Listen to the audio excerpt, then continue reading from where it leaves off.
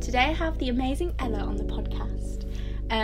My wonderful housemate and friend. Ella is a fashion communication student at Nottingham Trent with a love for zine making.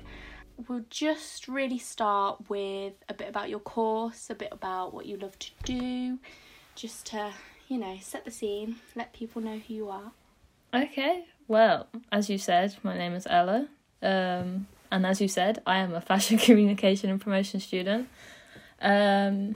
It's kind of like, the course is a bit of a difficult one to describe because it's kind of like, people think that I make clothes and it's like, no, I don't do stuff like that.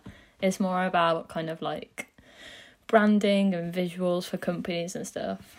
But yeah, I really enjoy my course. I used to really love fashion, but not so much anymore. And now I'm more into like the visual side, which is where zines come in. Because we did a zine project and then I just fell in love with them from there.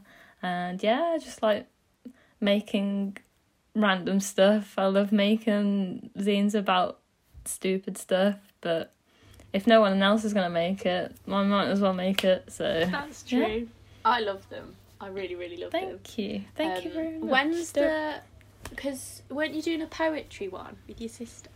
Yeah, I am. So that's currently in the works. I'm in contact with a print company about printing them. I'm going to get them risographed, which I'm so excited about. I know, I'm getting... So, yeah. But yeah, my sister wrote some poetry over lockdown because she is a writer and her poetry is amazing, and we thought we'd come together and make a zine. So, yeah. It's going to be beautiful. Yeah, I hope... So beautiful. I'm hoping to get it printed soon, and then hopefully I'll be able to sell them if people will buy them. I'll buy one. Yeah. I'll definitely buy one. Thank you. Riso, my first sale. How much is Riso? Because Riso is quite expensive, isn't it? Yeah, Riso itself is quite... it is quite expensive. But I was like talking to my sister. This is kind of good for this podcast anyway, because I was like talking to my sister and she was like... I was like, oh, do you think I should spend this money? Like, it seems like I'm a student. And, like, I've got stuff put aside because this is, like, what I love to do. She's like, if you don't invest in yourself, like, who is? Like, you should be your biggest fan. And, like, you're only gonna, like, if you don't do it, no one else will. So, again, using that quote. So, yeah, but Riso's meant to print loads and loads of copies. So it's more based on, I think it's more based on like the sizing rather than how many copies you make, because they just make one template and then just like, but yeah. So actually going back to your course, because if anyone listens and don't know what fashion communication is, because I think if I knew what I knew now, I think I would have taken your course. I think first impressions of my course, a lot of people mistake it for maybe fashion marketing, which is a lot more around the business side, with numbers and stuff that I definitely can't do. Whereas my course is definitely based on, I always say it's like branding and advertising. It's about storytelling, and the way that we do it is majority of the time we have a brand and they're trying to target someone specifically, and we have to tell a story around the brand to be able to sell this certain thing. So we did one. My favourite project was with TSPTR, which is like an indie clothing company, and we had to make a zine based on, I think it was just based on like something inspiring and that you want to tell. Our zine was called Jugs, which is great because it's about women in sport. And we based ours on, I think her name's Lynn Hill, and she's a rock climber. And that's why it's called Jugs, is because one of the holds in rock climbing is called a jug. It's like a really nice, like, hold. And it's like, yeah, so we had to make the scene and design it and get the content for it and stuff like that. And then we got that risograph printed. If you can tell, I love risograph. But we went to Dizzy Ink for that. And it's just like loads of people did different things, and the demographic was trying to get young women to shop in that, because it's quite male orientated, like all the models are male and stuff like that. So they're like, oh well, we found that your generation, like young women, like to shop there as well, but we just don't target them. So can you find a way to engage with them?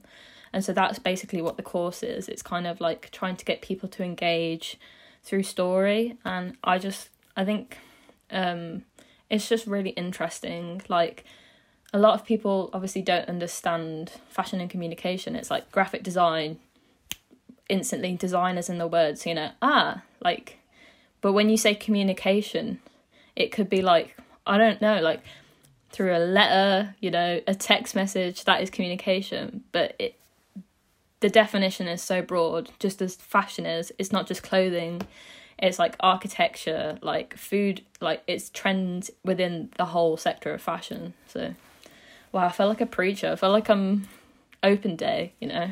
Come sign up for the course. No, it's interesting because, like, I didn't know that before meeting anyone that did that course, and I really, really, really would have liked to have done it. So it's really nice, and you described it really well. Actually. I was literally, I'm really bad at putting words together, but we got there. No, you're really good. Well, going on from that, really, the whole idea of us making a podcast together was because we wanted to talk about, well, you brought the topic up about creativity and failure. Yes. And I think, like, that really, when you said it, I was like, oh my god, this is going to be such a good podcast. So my question is why pick this topic, and what is your personal definition of failure within your creativity? Oh, that is a good question. Oh, okay. So why did I... No, don't question yourself, because that sounds bad. I chose this topic. I know why I chose this topic. Because I feel like I've had a lot of experience of failure in my life, which makes me sound like such a tragic story. But I feel like once this podcast is over, it will be explained. But like, I've experienced a lot of peaks and troughs in my life, definitely with academic subjects and like just like education in general. Probably with personal life, but this is not what we're here for. So it's like, I just felt like the subject to me, like it's so personal, and it doesn't sound like something that can be personal, but I think everybody's definition of failure is so varied. So my definition is completely different to anybody else's. You might have similar, but it's not so personal. And so when talking to people about their failures and when discussing with others, it's so hard not to be like, but that's not a failure, or to be like, that's so good though. Yeah. And no one really just sits back and be like, okay, to actually dissect it and be like, okay, well, why do you feel like it was a failure? Or was it really a failure? Or if you look back in a week's time, how will you feel about it then? And I think every time that has happened to me, when I've looked back on it, every failure that I've had so far, my definition of failure has made me who I am today. And that sounds so cliche, but like, I would not be, like, literally, I would not be sat here doing what I'm doing. I don't think I'd know you. I wouldn't know so many amazing people. And I think that's why I hold it so close to me, because I'm like, wow, I acknowledge the mistakes that I've made to let me be this person that I am now. And I've never been so grateful for the things that I've fucked up on, basically. So yeah, I'm sorry. I'm sorry if am I allowed to swear? Yeah. Okay, that's fine then. Well, no, that's really, like, that's so lovely, because I don't think, thinking about my failures and things, or thinking about anything in life, I don't think I've learnt from anything that's gone really well straight away. Exactly, yeah, exactly. It's always been like, oh, well, this happened, and it was really bad, and because that happened, this happened, and it's all like, so it all stems from that. But, so... Well, going on from that really is, what are our experiences with failure? So this is probably quite an intimate conversation to have. Yeah. But they're my favourite. I love having intimate conversations. So just tell me right now, why am I a failure? Like, ask me. I don't mind. I don't care. Why are you a failure? Oh my god, that's a really deep question. I wasn't expecting that. No, I think the reason that I think, I don't mind being called a failure, and like, I'm doing a project around getting rid of bad stigmas and like negative connotations. So I don't think failure should have such a horrible connotation to it. Because I was thinking about it. I'm sorry, I'm going off topic. I was thinking about it. No, go on. I was thinking about colour theory, and like, yeah, you know how red has such like a negative connotation towards like it is towards failure, because like when we get our work marked by a red pen, we're always like, well, she's saying that I'm shit at this, or I got it wrong. And then you got a green pen and you're like, oh yeah, you got a sticker, even better. But like red pens, I remember the school I went to, they were like, okay, teachers aren't allowed to mark with a red pen anymore. And I'm like, and you think about that now, and I'm like, some people write with red pens. Some people writing in certain countries, writing in a red pen is good luck. And it's like, oh wow. But anyway, why am I a failure? Basically, I think I came from a school that was very, very strict on grades, very, very pushing towards getting good grades. It was a horrible school. I hated it so much. I did okay in GCSEs, and then I got to A-level. I moved A-level because I moved to a different school, because basically it was the only school in sixth form that did electronics A-levels, which is what I wanted to do at the time. So the A-levels that I took were electronics, maths, computer science, and history, which is it's mad. Like, I wouldn't have said to go from that to this, but it's great. What did you take for A-levels? I took, I always forget, product design, media studies, and fine art. Oh, so, see, it's a perfect, like, I don't know how to, like, you link up sort of thing. Yeah, and they do, but it was quite, because I think it was quite similar to you, I went to quite an academic sixth form. Mm-hmm. So it was, I think if I took those somewhere else, they may have linked, but where I went, they just didn't at all. And I think that was where the confusion came from, when I was like, oh, I don't know what I want to do. Yeah, they focus more on the learning objectives and the learning outcomes, and the actual content that you're making is like, this isn't an A standard, but it could be incredible content, but it's not A standard. Like, yeah. But yeah, and then I basically, AS levels came, and I basically failed all my subjects, which is not something that I've ever experienced before. And I remember the day that I got it to this day, because I remember I was in France, and I was just like screaming, like I was bawling, like I was upset for like weeks. And then I was like, nah, I'm turning this round. So then I literally was going to reset all my AS levels. And then it got to a point where I was like, I can't remember when it was, but I was like, I hate maths. I'm not doing maths ever again. Like, I don't want to go into electronics. I don't want to do an apprenticeship. Yeah. I don't want any of that. I want to do fashion. I am going to do fashion. So I took up textiles AS on my own. I didn't really have a teacher. I was just teaching myself. Oh, wow. Because my school wasn't so supportive of it, and it just wasn't a very well-funded school. And then I basically failed all my A-levels because I hate... me and academics just don't get on. Like... and then I got into a foundation, and then I did my foundation and found out that I was quite good at, like, creating art.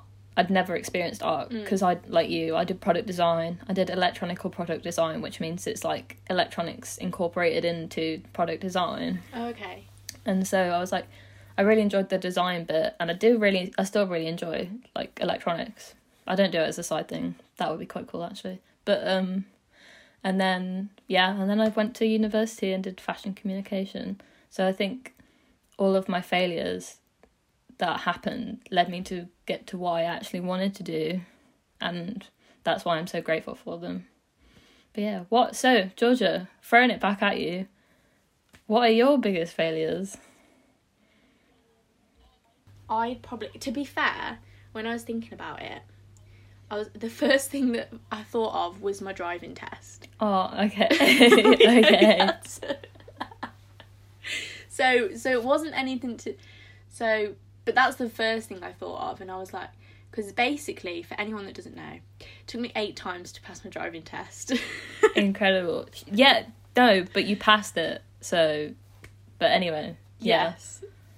But that was like, I'd kept failing, and that was like a proper, like, pass or fail. Yeah. And I just kept doing it. And I don't know what spurred me on to keep trying. I'm really not sure. Hey, you got to admire the determination. But I did it. Yeah, exactly. Yeah. But I think that's what I can remember. And then it would also be, like, definitely in product design at A-level, I just had no idea what I wanted to do after A-levels, and I really, really tried in product design, but every time I did an exam, I'd come out with a U.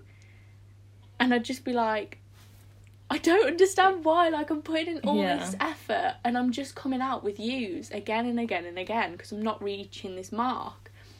And it was just, like, it's so annoying, isn't it? Yeah, literally. You just don't think you're going to ever do anything with your life because you got a U. Exactly. It's that moment when you first see that piece of paper on results day or, like, mock exam, you take out that stupid envelope. Why they put in an envelope, I'll never understand. Just give me the piece of paper. Like, don't put suspense on it because I'm already shitting myself.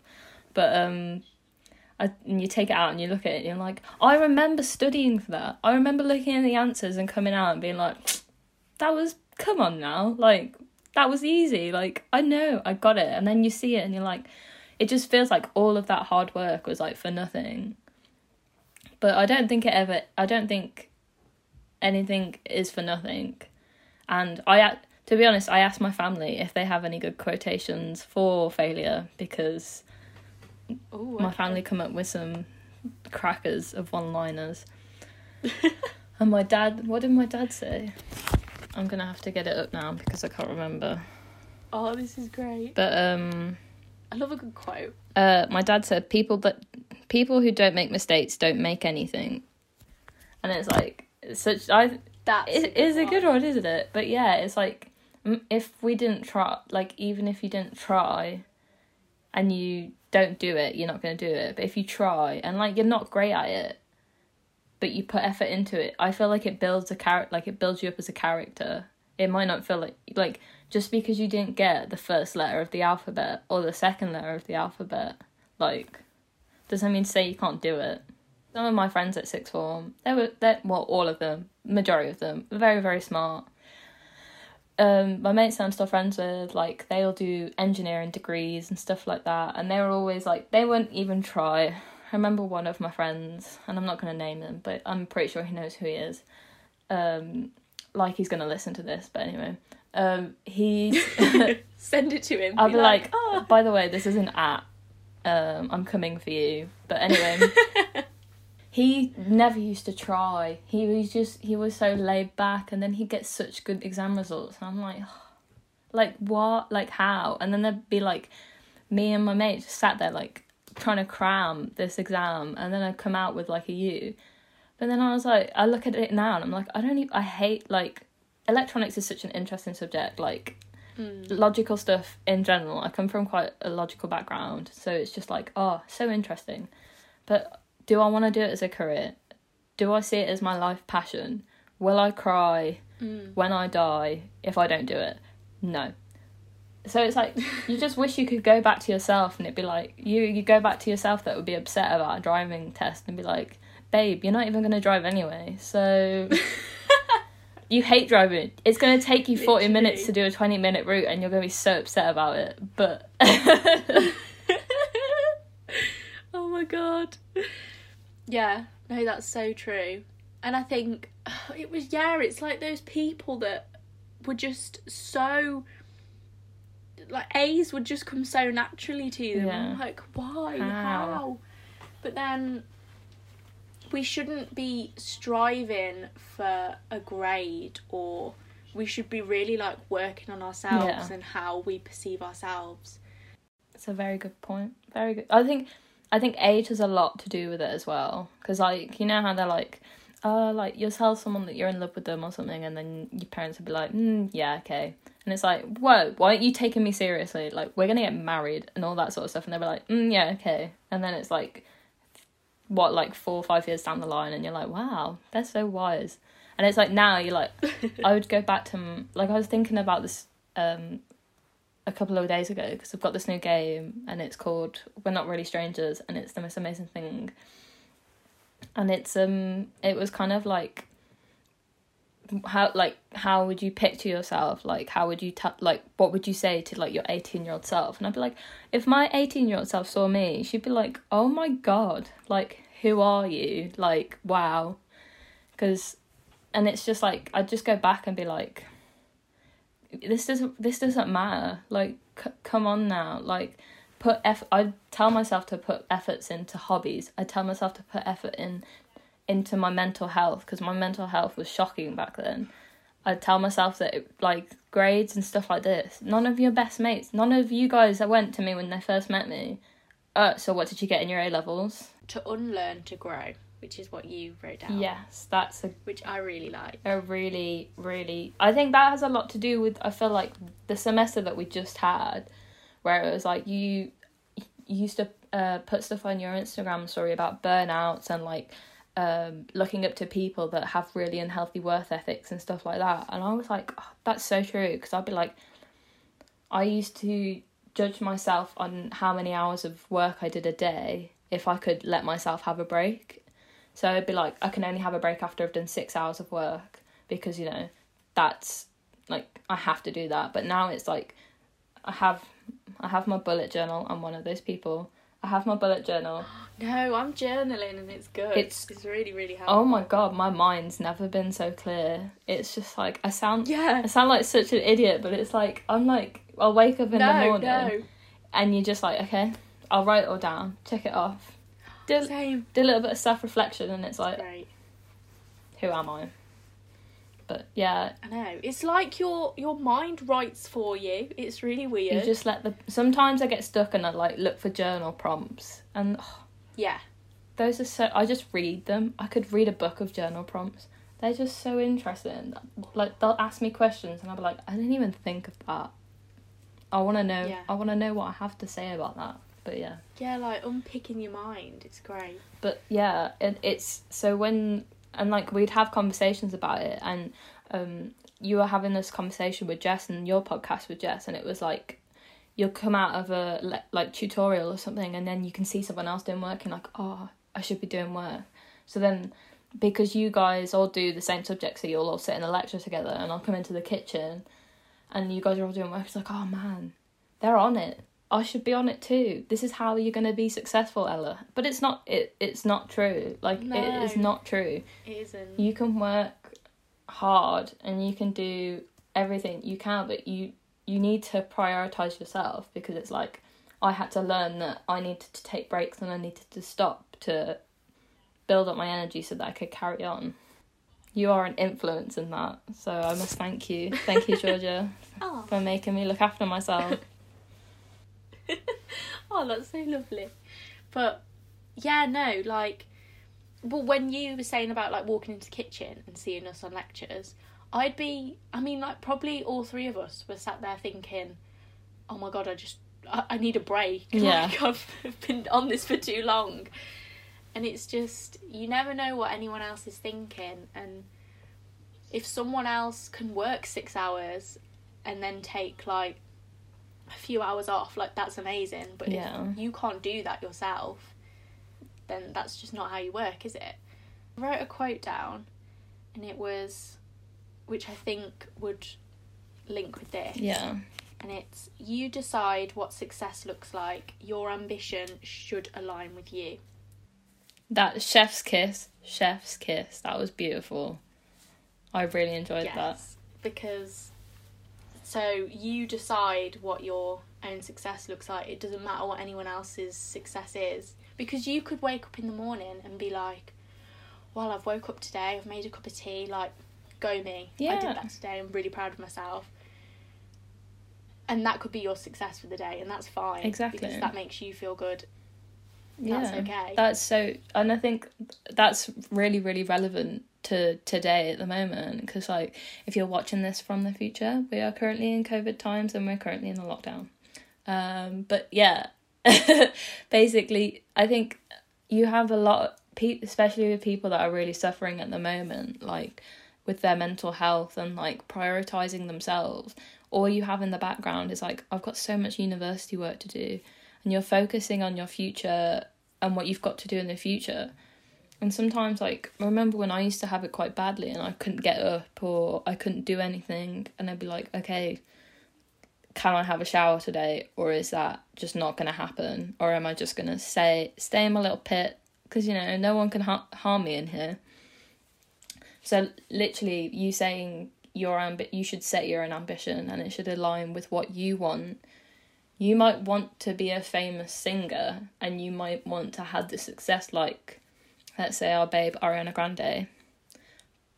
But, like, she's a completely different person to you, and you may think that you know her because you see her as a celebrity, but you don't know what her ambition was before she became a famous singer. And, like, if you want to become a famous singer, that's like, incredible. Like, go you. Like, you do you, boo. But make sure that you do whatever you can. And if that day it's literally you listening to something that you wrote or trying to write, like, it shouldn't be like, okay, I need to put a song out there and I need it to get like 1,000 like streams in the space of a month. Like you said, just do what you can, and then you should be proud to do that, because like I think that's a lot with when creatives put their work out there. You're literally putting yourself on show. Like, that's such a vulnerable thing, especially like so many of my mates are musicians, and like they're all in bands and stuff like that, and they put out some incredible work. And it's just like, I'll always respect someone that puts their work out there, because it's like, you drew that, and I know the torment that you probably went through being like, should I put it out there? Like, this is probably not good enough. Like, it doesn't look like, I don't know, doesn't look like my favourite artist, or it doesn't look like how I wanted it to look. But my tutor, one of my tutors told me when I was thinking about starting Egg, and it was like, you're going to put stuff out there and hardly anyone's going to see it, like, and it's not for everybody. No, I didn't make Egg for everybody to like, because I know a lot of people either won't understand it or won't enjoy girls talking about being skinheads. But he said, as soon as it matters and as soon as you start catching, like, people, you've already been in the game for how long? You've already started doing stuff, and you know what you're doing by then. So make your mistakes now when no one's watching. And then when you start to generate some interest, then you'll be like, oh, wow, she knows what she's doing. I won't have a fucking clue, but I'm doing something. And I just, like, as long as you're doing something, doesn't matter if it's right or wrong, you're doing something. I like looking at people's mistakes, like, work-wise. Yeah. And how, like, you know, when people put up their portfolios and, like, it's all really professional and it's really, like, crisp and slick, I'm like, yeah, I like that, but I want to see, like, all the notes. Yeah, you want to see the development. That's the most interesting part. Like, you make something perfect, no one can relate to that because no one's perfect. Like, everybody wants to see... Everyone, like, it's always like, why do you think You've Been Framed became so famous? It's because you're watching people fail and everybody enjoys it because they're like, oh my god, I've done that. I'm not going to relate to someone that's completely perfect. And that's Instagram. That is social media. But this is not the subject, but social media is a very big problem to do with stuff like that. But, yeah. Well, yeah, it does sort of fit in with this, to be fair, because I think a lot of failure that I've been feeling at the moment has been, like, looking at other people's successes which they've all put on Instagram, and then comparing what I think is a success in my work and my life, and then being like, oh, well, why am I thinking that's good when we've got people out here that are doing this? See, if you said that to the people that you were talking to, that you're looking at, they'd be like, no, don't do that. It's so, but like, that is such a difficult thing not to do. Like, you see someone do something, you're like, I should have done that. Like, that's not like, that's not asking for the world. Like, but then at the same time, it's like, if it wasn't the right time and if it wasn't the right place, like, exactly, it might come in the future. You don't know. The thing that you're admiring now, someone could be admiring about you. And this is why, yeah, that's true, I think complimenting each other's artwork and each other's success is such a big thing, because it's like, whenever I've tried it more now, but whenever I see something that I like, or if someone's work that I think is amazing, or if you can see someone just trying, and you should just be like, you are incredible. So yeah, and that doesn't cost anything. That's what I think it should be like. That's how it needs to change, is people, if you see something you're like, oh my god, I love that, like, tell them. Yeah, because that makes a world of difference. It does indeed. Definitely. Big people up. We're all about bigging people up. Yeah, like, loving everyone's success, because there's enough room for everyone else to grow. Exactly. It's not a competition. It's not. And it really feels like it when you go into industry and you look at it. It's like, oh, who is the big dog? Who do I want to work for? And who do I want to be? But I think that means that you overlook so many incredible avenues and so many incredible people. You just got to big up the little people. The big guys have already got enough space. Big up the little people. Definitely. But, well, on from that, sort of like, I know you're reading the Feck Perfection. Yeah. Is that how it is? Feck Perfection. Perfection. Oh, okay. He didn't make it easy to say, did he? Feck Perfection. No, I've got all the books that I'm looking at right now. But it's so nice because it's got like his artwork in it. Yeah. So, and he's just, it's not difficult to read. It's just like, it's literally a list. It's about a paragraph on each thing. That's not a paragraph. Okay. It's about half a page on each thing. And it's just, yeah. You're reading, what are you reading? I am reading, you need to read this, oh my god. The Subtle Art of Not Giving a Fuck. They all have fuck in them. I know, when you said that on the document, I was like, that's so true, because I have a book up there, I think it's up there. And it's like, what's it? It's another mindful self-help book about not caring what people think, and it's got the word fuck in it, and I'm like, it's all the mindful ones. It's like, there's fuck being humble, there's all these ones, and it's just like, yeah, you know what? Fuck everyone. Exactly. Do me. I think it's because, like, when you want to brag about something, or when you're thinking about perfection, that sort of language doesn't come into it, so it's kind of them trying to be like, I'm edgy. Are you enjoying your book? I am. It's really good. I'm like midway through now, and it's so interesting. There was a quote. Oh my god, let me read it. And it says, right, like, proper think about this. It was a proper, like, mindfuck, but the desire for more positive experience is itself a negative experience, and paradoxically, the acceptance of one's negative experience is itself a positive experience. I was like, but, like... It's so true. Yeah. So, wanting positive experience is a negative experience. Accepting negative experience is a positive experience.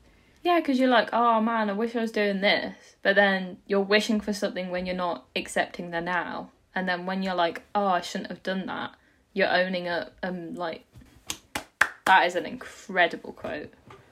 I know. I was like, oh my god, wow. And it's really, like, good for this, because if we'd, like, rewind, and if we were doing, like, I think when I was doing, like, my A-levels and stuff, like, as much as we say, like, oh, it was really shit and everything, I knew back then, like, I was having a shitty time. But if I'd have just thought, no, I'm going to live in the now. I'm going to make the most of what I'm learning, what I'm doing, Yeah. not thinking about the future or what I'm going to do as a career.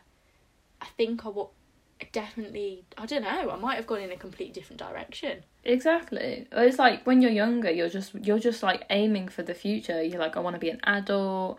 I want to live on my own. I want to have a car. You know, I want to do all the boring stuff that adults do. You have so much desire to grow up, and then when you get to, like, I'm acting like we're like 40. I mean, I'm 22 and you're 21. Like, but it's like now it's kind of like, I feel like, I mean, there's a lot more about it in media now, but it's like to be mindful and to really appreciate where you are at the moment. I was talking to my tutor today, and it was like, where did I hear this quote? I can't remember, but it's like, if you look at your work and if you cringe at your work from like, I don't know, like a year, 2 years ago, you can see that you've made growth and progress because you are adapting and you are like changing your work as you change. So if your work is still, because every artist or everyone will be like, oh no, my old work is shit. Have you looked at this? Like, have you looked at the work I'm doing now or something? I mean, there are some artists that'll be like, yeah, that's still hot. Like, and like fairs, like if you like your work and if people are enjoying it, like that's fine. But at the same time, you should always see that it as a sign of growth rather than being like, wow, my work was so rubbish. And it's like, well, you've made an act to change it because you like the work that you make now, and then so on in the future. Yeah, because like looking back at work from first year and stuff, or like anything like that, I'm like, oh my god, like that was rubbish. But then you should see that growth and everything. Yeah, so we are loving at the moment Wake Up and Wind Down. So good. His voice, man. His voice is incredible. Oh my God. I saw it on your Twitter and I was like, right, I'm giving this a go, and I have not looked back. It's so, I think, I feel like I'm really preachy about mindfulness right now. And like, but I think it's good. we kind of need it. There's so much rubbish going on in the world. Like, our government's shitty. Like, the world is shitty. We've got a shitty virus to deal with. So let's just take a step back. Like, it's okay to not, like, to come back into yourself, and I think that's the perfect thing. Have you listened to his podcast, like his actual podcast? No. It's called, I didn't know he had one. Yeah. It's so good. It's called Where Is My Mind, based on the Pixie song. But yeah, it's so good. And because he's a therapist. He's like he's a trained therapist. And the first podcast I listened to was about a dude, a tattoo artist in Ireland, because obviously he's Irish, if anyone's listening and hasn't listened to this. His voice is stunning. And that's why I've listened to his podcast. But he interviews this guy that's a tattoo artist, and he's like, the stories that people tell tattoo artists, because when you go for a tattoo, it's kind of like, it's quite a vulnerable scene because you're in pain, you might have some sort of body part out that you kind of don't want out or something, and like you've never met this person before and they're literally hurting you, but you're also putting something on your body that you love, hopefully that you love and will love forever. So he's like, and like the things, and obviously sometimes people get really sentimental tattoos, like you have them about your family and stuff like that. And this guy was like, yeah, like people just open up. They just open like a book when they get tattoos. Wow. And it's talking about how tattoo is like a form of therapy, because tattooing is actually supposed to be good for people with anxiety, because it's like gives them adrenaline, and it's like a form of like, I don't know. I don't know how to explain it, but I remember when I got my first tattoo, I was like terrified because I hate pain. I have a really low pain tolerance. And I was getting it in the most awkward place, which is the ribs. Yeah. And it was like, I'm only a baby, but I want to do it. And then he was like, no, it's supposed to be really good for therapy, like for your anxiety, because it's like you're taking your mind somewhere else and you have to focus on something else, and like you feel like, obviously it's painful, but it's like, it's just like a distraction. But yeah, his podcasts, he's interviewed some amazing people and like talks about some really good. So yeah, really recommend. Oh, cool. Okay. That's so interesting about tattoos. Like, because on a lot of movies actually, when anyone's really stressed, they always go get a tattoo. Yeah, I mean, all the movie. Well, I don't know about you, but all the movies I've been watching recently, everyone's been really, really stressed or really like, and they've gone to go get a tattoo, and then it's just them sitting like looking out the window having a tattoo. And there's always like emotional song playing, but no, literally, it's really weird. Like I've always felt it like whenever I've got mine, it's like it is a distraction, and like every time I've been there, the people that I've like done it, the artists, they're so lovely and so nice. There's the artist that I went to, I'm gonna plug her name's Betty Oops on Instagram.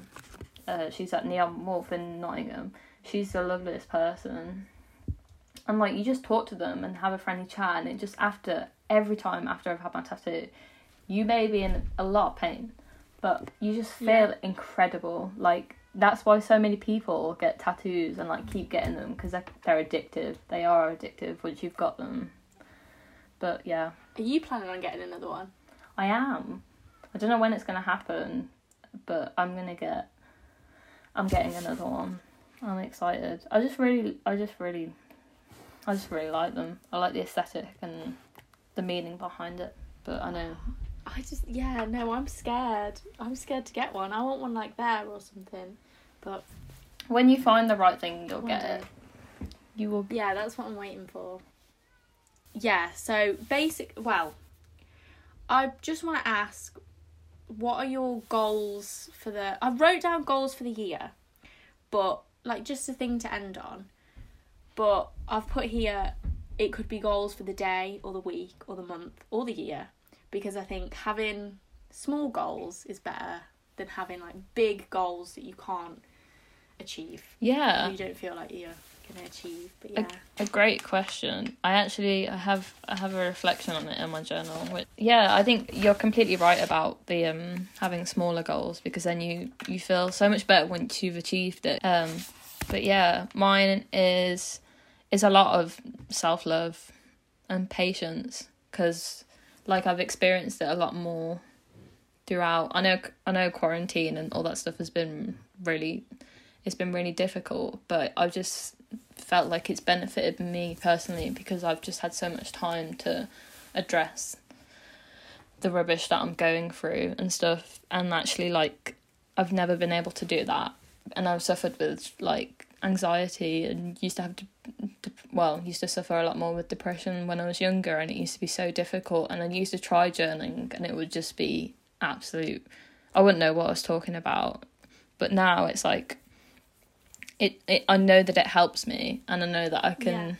I just recommend it to people, and it's just being kinder to yourself, because like I have a confidence card pack that I got for Christmas, and it's amazing. I saw that on your Instagram. It looks so cool. I love them. They're just like little inspirational confidence quotes when you're having a stressful day. So I pick one out every morning, and the one that I got today is like, if you saw the way that you treated others, if someone saw you treat the way that you treat yourself to others, they would be so horrified, because we treat ourselves so harshly. And so if I treated my friends like that, I wouldn't be a friend. So I'm like, why don't I just treat myself like that? Like, I am a boss ass bitch, and I don't care if people don't agree. I think I am. You are. You definitely Thank you. And so are you. I would only ever have people in my life that are boss ass bitches. But and invest in myself and work on my artwork. Work on myself. I like it. What about you? I think mine, journaling, definitely. I don't know, like, I picked it up last year, and it was like one of my goals for the year last year, but I don't think I just used to like write all the bad things that were happening. Yeah. And thought that would solve something. Yeah, but, same. Like, properly, I've like all the like journal starters and stuff like that, I've used them, and you just sit back and proper think. And if I do write anything bad down, I'm like, okay, well, why am I writing this? And then you like proper, you really like suss out what your mind is thinking, like what you're saying. No, exactly. Yeah, definitely that. And then, yeah, a bit more, not focusing all my aims surrounding uni. Yeah. Because I think that's what constantly doing, like all my goals were uni related or job related or something like that. And they should be like about bettering myself, because that's, you've only got yourself, really. That's so true. Yeah, it's scary how much people are like, oh yeah, I want to get this job, or I want to complete that. Or I'm like, what do you want to do for yourself? Like, I want to be able to climb a V4 in rock climbing. Like, that's a personal goal. What's a V4? It's like grading of rock climbing. I'm currently climbing at like a V1, which is basically at the bottom. But like once we get back into the swing of things, I'll be at the depot in Nottingham. You'll see me climbing those V4s. Oh, I love it. But yeah, wow. You should make like you said, like learn how to cook, or like get better at cooking, or just... You've inspired me, actually. I've been making a lot of bread. Yes, this is what we like to hear. And this isn't just a lockdown thing, like, and even if it is, that's great. It's bringing me so much joy. Good. Yeah, bread is so, like, it's so good, like, not to bring it back to uni, but, like, you make it in the morning, and then when it rises, I come and do a little bit of work, or watch something, and then you go back to it, and it's grown, and you're like, well done. Well, I think, yeah, if we were going to end on anything, I think bread rolls is a great ending. And rock climbing. Yeah, hit those V3s, my guys. Hit those V3s.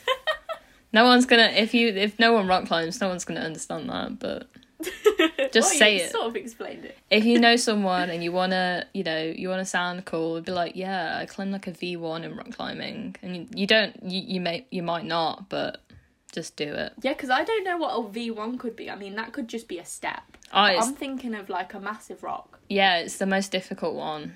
I think it is the most difficult one. That's how amazing I am at climbing. Oh, okay. It's not. Side note, V0 is the bottom. But cut that out. It's the most impressive one. Yeah. Amazing. Well, thank you for coming on the podcast. Thank you for asking. Really, really nice.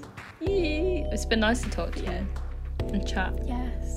No, not face to face, unfortunately. I know. One day. Virtually. It's almost the same. But yeah, thank you. No worries. No worries.